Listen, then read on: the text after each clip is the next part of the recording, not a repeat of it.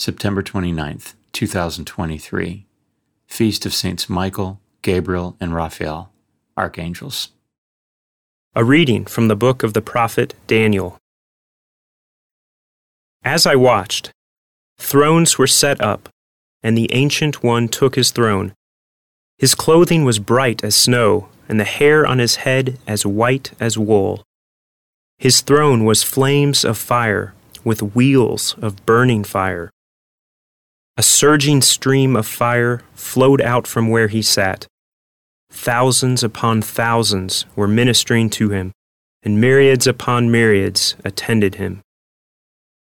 The court was convened, and the books were opened. As the visions during the night continued, I saw one like a son of man coming on the clouds of heaven. When he reached the Ancient One and was presented before him, he received dominion, glory, and kingship. Nations and peoples of every language serve him. His dominion is an everlasting dominion that shall not be taken away. His kingship shall not be destroyed.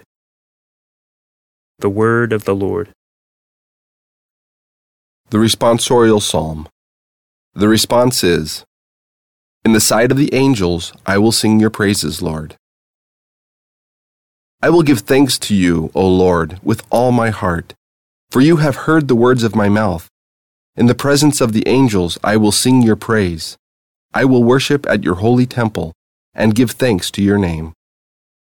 In the sight of the angels I will sing your praises, Lord.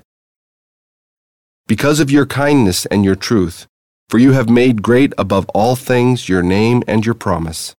When I called, you answered me. You built up strength within me. In the sight of the angels, I will sing your praises, Lord. All the kings of the earth shall give thanks to you, O Lord, when they hear the words of your mouth, and they shall sing of the ways of the Lord. Great is the glory of the Lord.